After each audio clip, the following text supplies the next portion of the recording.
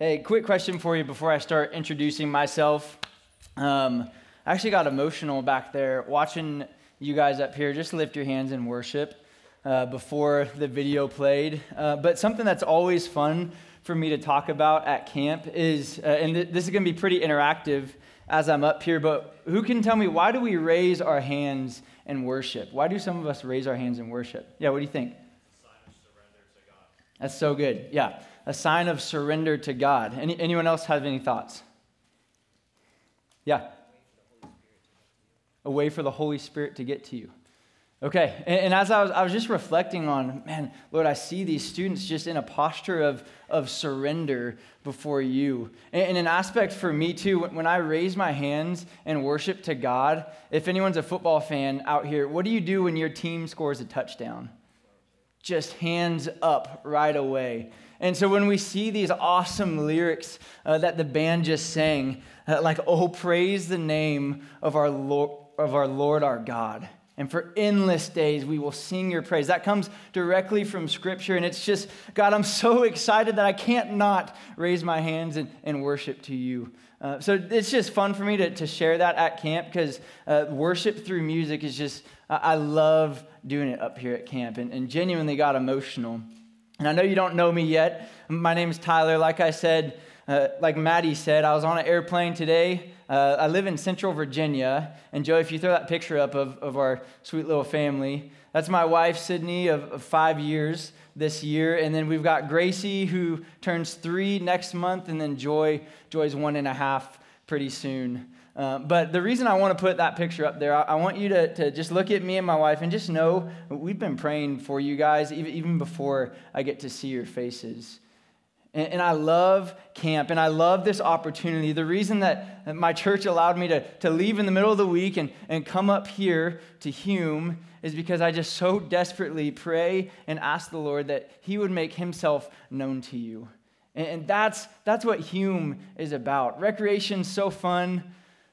All the activities that we get to do are just a blast, and I love that you come up here with your youth groups and just make sweet memories, but it's all revolved around the purpose that you would get to know God, the creator of the heavens and the earth. So that's why I just couldn't say no to this opportunity, because now I get to stand on stage and just open the Word of God, and we get to learn together who the creator of the heavens and the earth is, and who we are in light of him, and how he's made that truth known.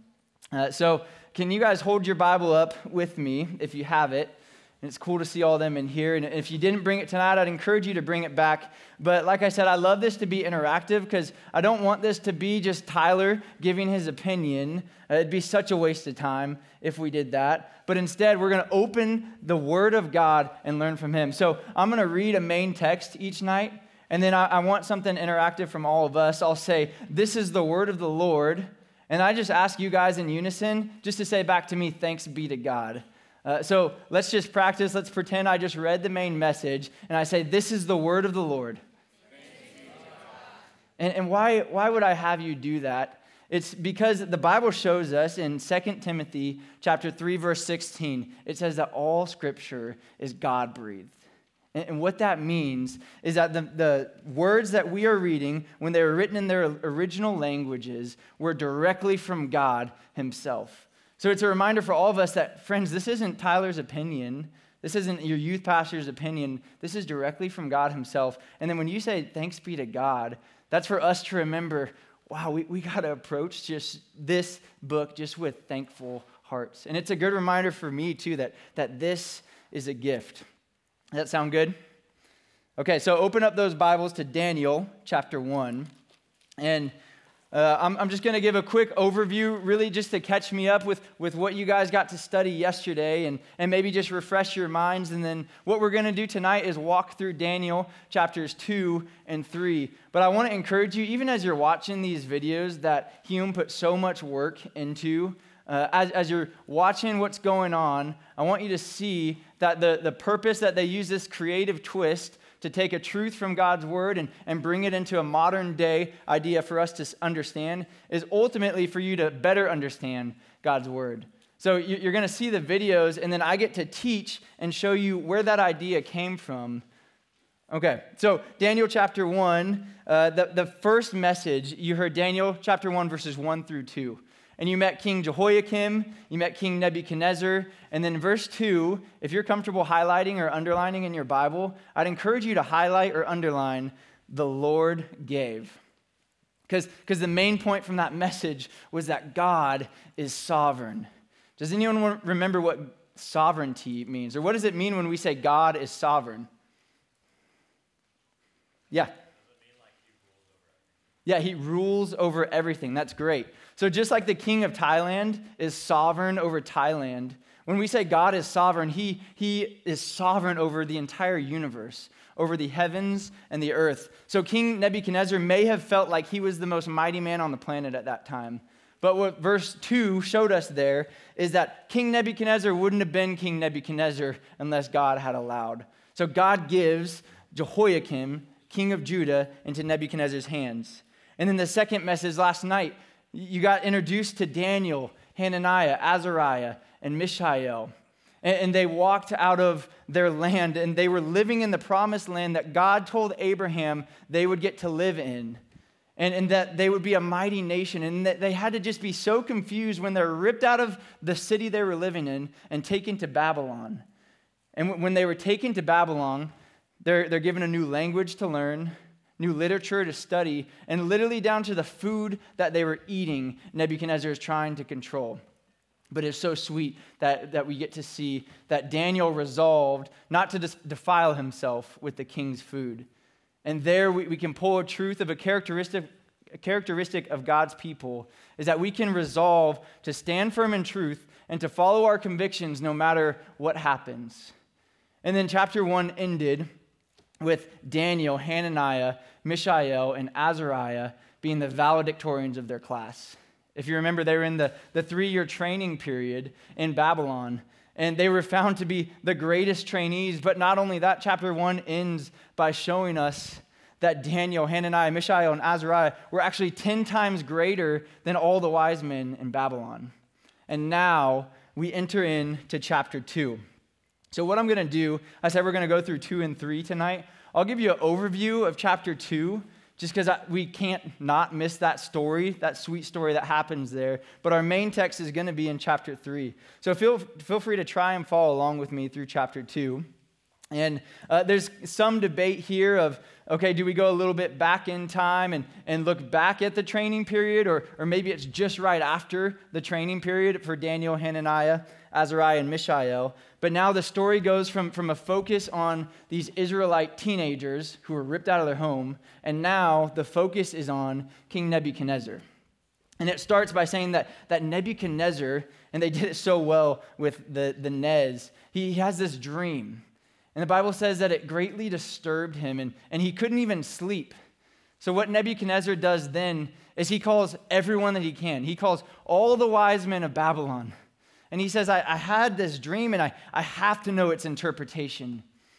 But Nebuchadnezzar recognizes that if someone is going to interpret a dream, then that's something that's supernatural. So he demands they do something supernatural first. And he says, hey, wise men of Babylon, you need to first tell me what the dream is, and then I will trust you to give me the interpretation. And twice, the wise men of Babylon, the best that nation could offer, they say, Nebuchadnezzar, this isn't fair. You got to tell us the dream, and then we can give you the interpretation. But Nebuchadnezzar just gets furious. And I forget her name, but the character in the story who's just trying to figure it out on her own ways, and it just doesn't work out. And Nebuchadnezzar is just so angry I know you're trying to lie to me, and I know you're trying to fake it. So then he commands that all the wise men in Babylon are to be killed. And at this point, Daniel, Hananiah, Mishael, and Azariah, they would fall under that category. Whether they were yet considered wise men or under the authority of the wise men, they were about to die here. And then chapter 2 continues to say, we meet a character named Arioch, and Arioch is the captain of the king's guards. And he comes to Daniel, and before he kills Daniel, Daniel's like, whoa, what's going on? And Daniel's not aware of why they are about to be put to death. So Arioch fills him in, and he tells him that the king had a dream, and he just needs to know the interpretation, but no one was able to. And we see Daniel do something insane in this part of chapter 2. He takes a leap of faith, and I'm in verse 16 now. Because it says that Daniel went in and requested the king to appoint him a time that he might show the interpretation of the king. And when I first started studying Daniel, I just kind of assumed that surely Daniel knows the interpretation of the dream when he makes this appointment. But what's insane is Daniel was so desperate because he's literally about to die, and he takes a leap of faith, and he says, hey, make an appointment and schedule me an appointment with the king, and I'll tell him the interpretation. And then what do we see that he does? Then Daniel, verse 17, went to his house and made the matter known to Hananiah, Mishael, and Azariah, his companions, and told them to seek mercy from the God of heaven concerning this mystery, so that Daniel and his companions might not be destroyed with the rest of the wise men of Babylon. And here's an amazing verse, Daniel chapter 2, verse 19. Then the mystery was revealed to Daniel in a vision of the night. And then Daniel blessed the God of heaven. That's right. So Daniel makes this bold claim and says, give me an appointment with the king. But he doesn't even know what the interpretation of the dream is, and he just goes back with his buddies and just begs God to give them the interpretation of this dream. And that was my favorite part in the video, when they're radioing King Magnus, and then you saw the expression of Sherman when King Magnus responds. And it's so beautiful that how faithful they were continuing to radio the king and trusting the king with his timing to respond. And we get to do the same. We get to come before God who rules over the heavens and the earth and pray to him. And it's up to him when or how to respond. But God responds, and in his mercy, he answers their prayer. And he gives Daniel the interpretation. And then chapter 2 continues on, and Daniel now he stands before King Nebuchadnezzar, the mightiest man on the planet. And I would have loved to just be a fly on the wall in that room there and just watch King Nebuchadnezzar stand before this either teenager or young man who's in exile in his land. And he hasn't told anyone what his dream was. And then Daniel tells Nebuchadnezzar his dream verbatim, which means word for word. And Daniel tells Nebuchadnezzar, Joey, if you throw that next picture up, he says, Nebuchadnezzar, you dreamed of an image, and it was a statue, and the head was gold, and the chest and the arms were silver, and the core and the upper legs were bronze, and the bottom of the legs were iron, and then the feet were iron and clay. But then, if you look at the next picture, there was a stone that was not cut out of human hands, and it came and crushed the feet of iron and clay. And then the rest of the statue was destroyed. And I can just imagine Nebuchadnezzar sitting on his throne with his jaw just dropping. Like, did this kid really just tell me that dream? And then Daniel goes even a step further, and he says, that is what you dreamed, and now here is the interpretation from God who reveals mysteries. And the interpretation of that dream, that's how chapter 2, the back half of it, ends, where Daniel says that Nebuchadnezzar, you are the head of gold. And what the head of gold represents is you and Babylon right now. You're the mightiest empire on earth. But your kingdom will come to an end. And there's going to be an empire that comes after you. And that represents the chest of silver and the arms of silver. But their kingdom will come to an end as well. And then will be the bronze kingdom. And then the iron kingdom. And then the iron and clay. But then the climax of the interpretation is that the stone that's cut not by human hands comes and crushes all of these symbolic kingdoms, and then it grows into a mighty mountain that fills the whole earth. And what Daniel shows us at the end of chapter 2, near the end, in verse 44, it says, and in the days of those kings, the God of heaven will set up a kingdom that shall never be destroyed. Nor shall the kingdom be left to another people. It shall break in pieces all these kingdoms and bring them to an end, and it shall stand forever. And here's where I'm going to hop out of the narrative a little bit and just tell you, if you're a follower of Jesus, you are a citizen of that everlasting kingdom. What we're reading about here is what Jesus has welcomed us into. But if you're not a follower of Jesus, that is not your home. And I have a conviction that whenever I get to stand up and preach, I know that I'm talking to two people. You're either in one of these categories, And you're either a child of God because of Jesus and what he's done for you and made you right with God and adopted you into God's family, or you are an enemy of God. And we'll talk about that over these 3 days. But you're not in the middle ground. You're either in one of those categories. You're either God's child or you are God's enemy. And I'll show you throughout the rest of this week where that comes from in Scripture. But that is our forever home if we have faith in Jesus, this everlasting kingdom. And the Babylonians at that time may have said, surely our kingdom will never crumble. And then the Medes and the Persians who come after them may have said at that time, surely our kingdom will never crumble. And then Greece and then Rome and you name all the empires that come. But every man-made kingdom comes to an end. But God Almighty is going to set up an everlasting kingdom that has no end.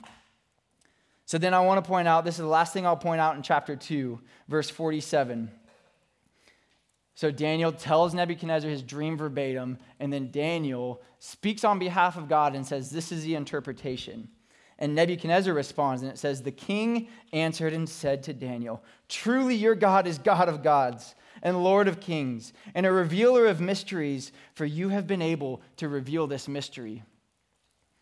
And as I was studying this, I got excited in this moment. I'm like, are you kidding me? These teenagers were ripped out of their homes and taken to this pagan land. But now the mightiest man on the planet is making this great declaration that God Almighty, the God of Israel, is sovereign, that he's God of gods, and that he's Lord or that he's master of kings. But I want you to turn to your neighbor and say, oh no. Because what comes after chapter 2? Chapter 3. And we see that Nebuchadnezzar had this dream given to him by God of this statue, and then he makes this awesome declaration of your God is God of gods and Lord of kings, and then he literally spits in God's face and makes his own statue.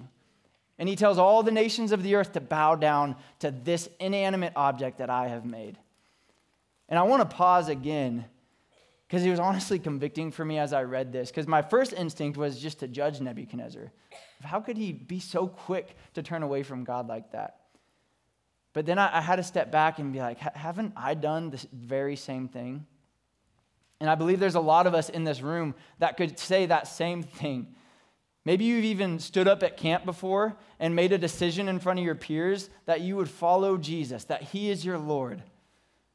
But then when you got back home, your life wasn't transformed and nothing changed. Or maybe you've gone to church your whole life and you can answer all the right things, but the question is, do you really believe it or do you just know it?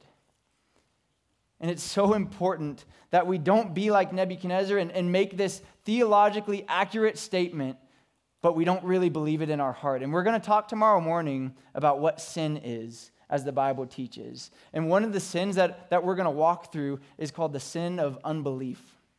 And that's what Nebuchadnezzar shows us right here. And friends, as I was studying Daniel more and more, and what we're going to see this week is that we're actually a lot more like Nebuchadnezzar in our true nature than we are like Daniel. And it's so important to not just view yourself on the good side, but to recognize how desperate you are for a Savior and how wicked we are in our true nature, and we need God to intervene. So we're going to harp on that tomorrow morning, but let's hop back into chapter 3 because the story is not done yet. So another quick overview. He makes this statue. It's literally 90 feet tall. So if you can think of a 9-story building, this is this golden statue that he makes.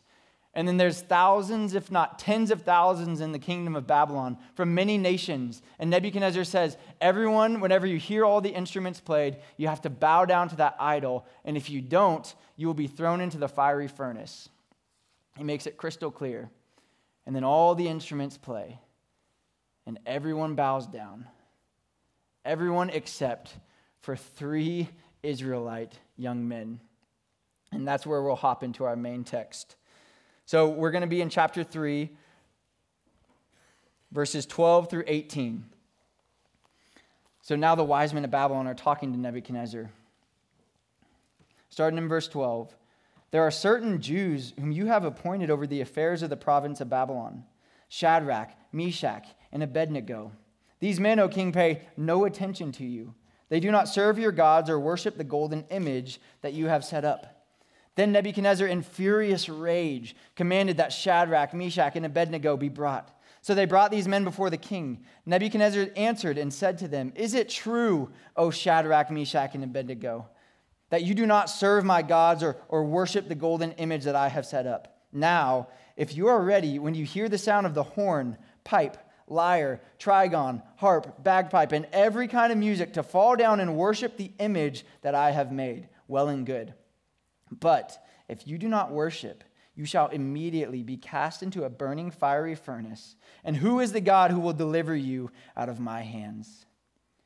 Shadrach, Meshach, and Abednego answered and said to the king, "O Nebuchadnezzar, we have no need to answer you in this matter.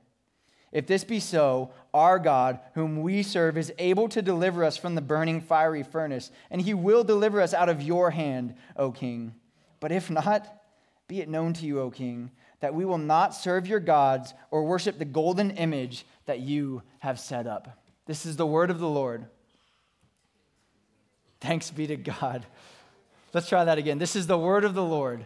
Thanks be to God. Amen. What a gift from the Lord that we get to hear from him directly through his word. So what happens here in that section that I just read? Shadrach, Meshach, and Abednego together, they refuse to bow down to this idol. They know their life's on the line. And then they're brought before the king, and he's angry, but he actually gives them a second chance. And maybe you didn't hear me right, but if you don't bow down when you hear the music, you're going to be thrown into the fiery furnace and die. And they don't even take him up on that offer to have a second chance. But instead, I love how the Bible words it here. In verse 16, it says, Shadrach, Meshach, and Abednego answered the king and said, and what it's saying is, the Bible doesn't even show us who was speaking, but rather that these three young men are in such agreement that it doesn't matter who said it because they're standing together in this truth. And they say, we don't even need to answer you. And then they say, if this be so, our God whom we serve is able to deliver us. But then I can just imagine them looking directly in the eye of the most powerful man on the planet and saying, even if God chooses not to save us, we're never going to bow to this inanimate object that you've made. Or we won't bow to anyone or anything else other than God Almighty. And I want you to hold up a 1 for me, because here's point number 1. And if you got your journals with you, I'd encourage you to write this down, because I hope this is discussed at cabin time tonight. But we persevere through trials by knowing who God is and who we are in him. So where does that come from? That comes from verse 17 there, where they say, if this be so, our God, whom we serve, is able to deliver us. So why are we just harping on the fact that God is sovereign? It's because we want you to know God as he's revealed himself in his word. And they declare his sovereignty right here. They say that our God is able to save us. And I can't even remember what he said in the video, but it was basically like that cute little furnace over there is nothing in light of who God is and what he can do. He can save us. They didn't doubt that. And I love that they said, our God, whom we serve. Because they were from the nation of Israel. That was God's chosen people. They knew that they had a personal relationship with God. And now, as the church, as the bride of Christ, those who put their faith in Jesus, we can say the same thing. Do you know God, friend? He's given us this word. He's put before you your youth leaders and your counselors and other followers of Jesus to make himself known through his followers.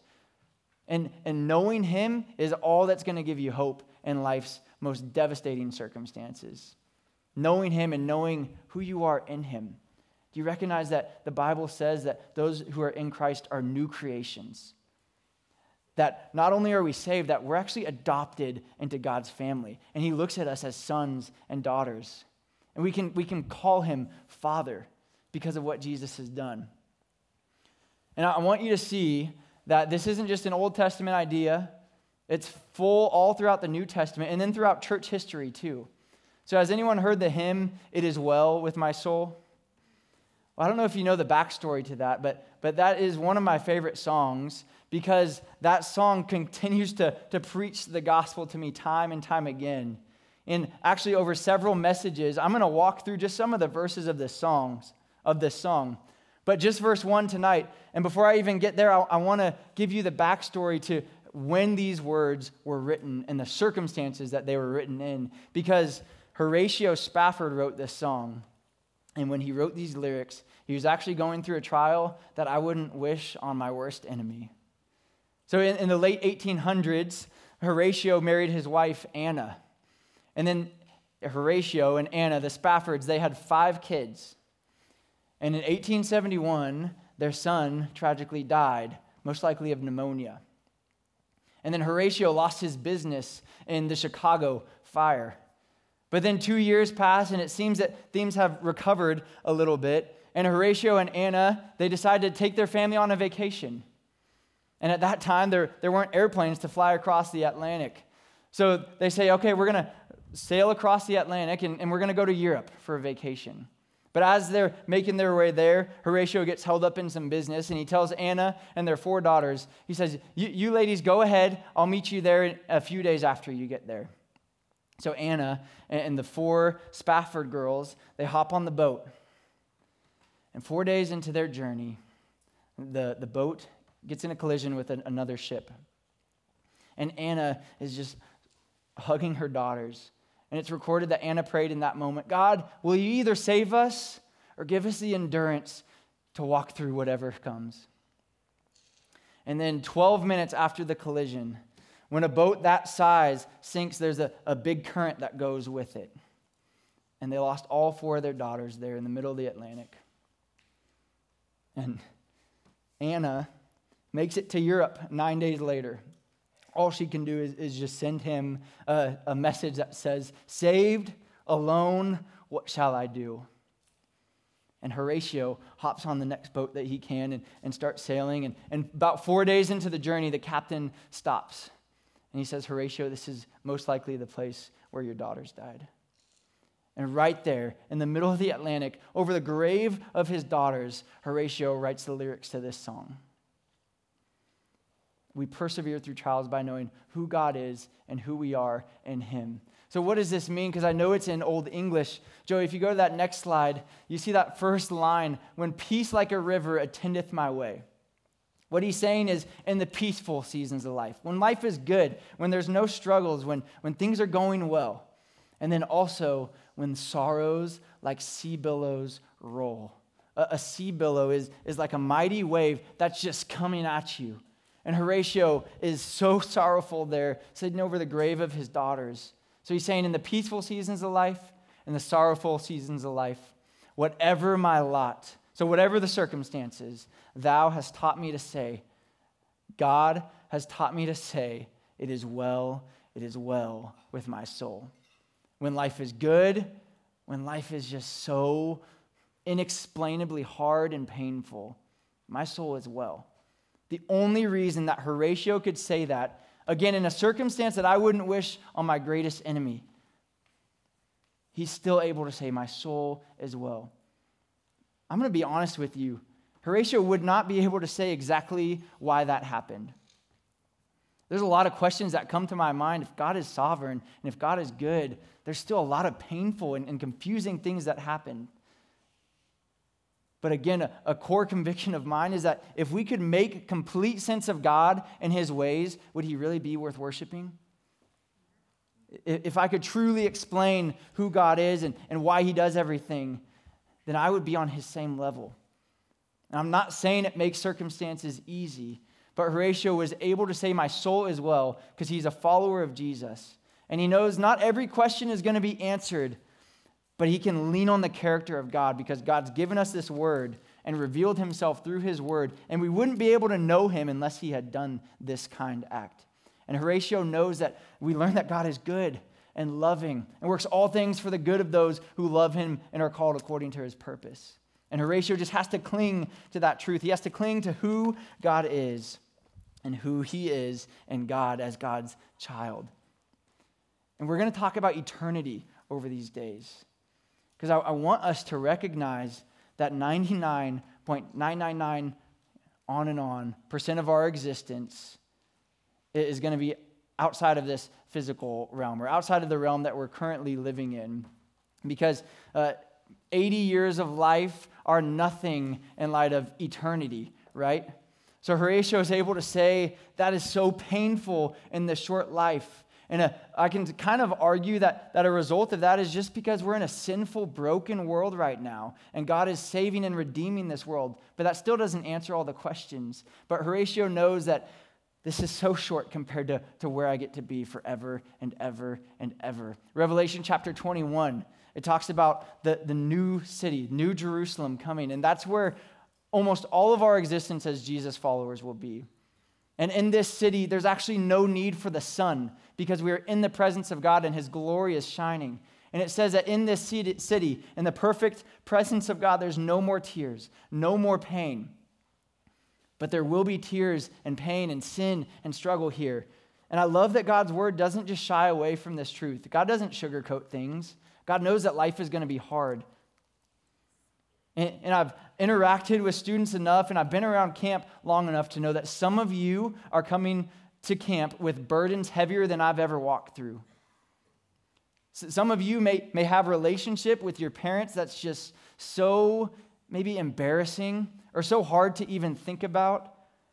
Or maybe something has happened to you that you just can't make sense of. Or when you hear that I say that God is Father, the lens that you have to think of a father is actually really diluted. But still, God doesn't shy away from showing us. And Jesus even says, in this world you will have trouble, but take heart, I've overcome the world. And God doesn't just save us the moment that we declare him as Lord, that we put our faith in him, that we believe in him. Instead, he chooses to save us, to put his Spirit inside of us, to sit before the Father right now. Jesus is seated at the right hand of God, and he's interceding for people who put their faith in him. And not only that, he doesn't just save us, he doesn't just give us his Spirit, he doesn't just intercede for us right now when we continue to fall short. He also gives us brothers and sisters to walk through this confusing, painful world with. And that's why I said I love in verse 16 that it says, Shadrach, Meshach, and Abednego answered and said to the king. And maybe some of your brothers and sisters are going to leave this camp and going to experience hard things. Maybe a parent might get diagnosed with cancer. Or maybe some doubts will start to creep in about even the existence of God. And is Jesus really God? Did he really rise from the grave? But we get to stand against the tide of our culture. Because our culture is running far away from God. We're in a sinful world where we're just in constant rebellion to God. But God chooses to save some, and we get to stand against that tide together, not alone.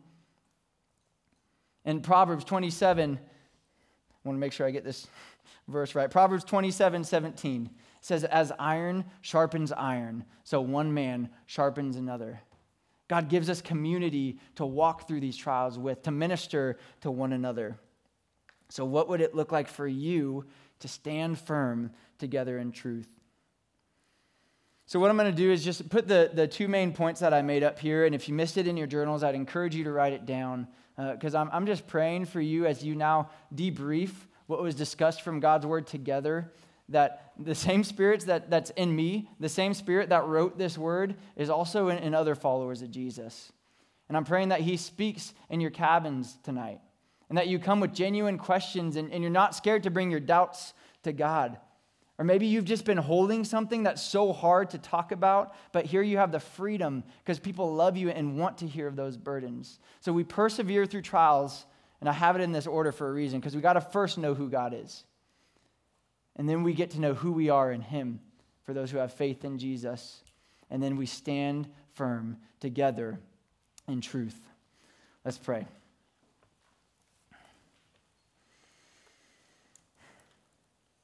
Lord, it's almost funny that you give me this opportunity to come and preach when I know I just continually fall so short, and just I need to hear this message tonight. I need to know who you are and just trust you in the midst of life's most painful circumstances.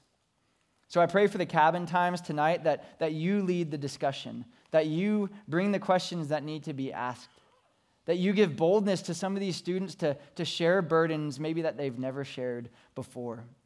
And Lord, would you ultimately reveal who you are? And would we just look at you and be amazed and declare your praises for endless days? We love you so much. Would you just work so mightily the rest of these 3 days? Just thanks for bringing us all together here. I just can't wait to watch what you have for us. In Jesus' name, amen. Amen.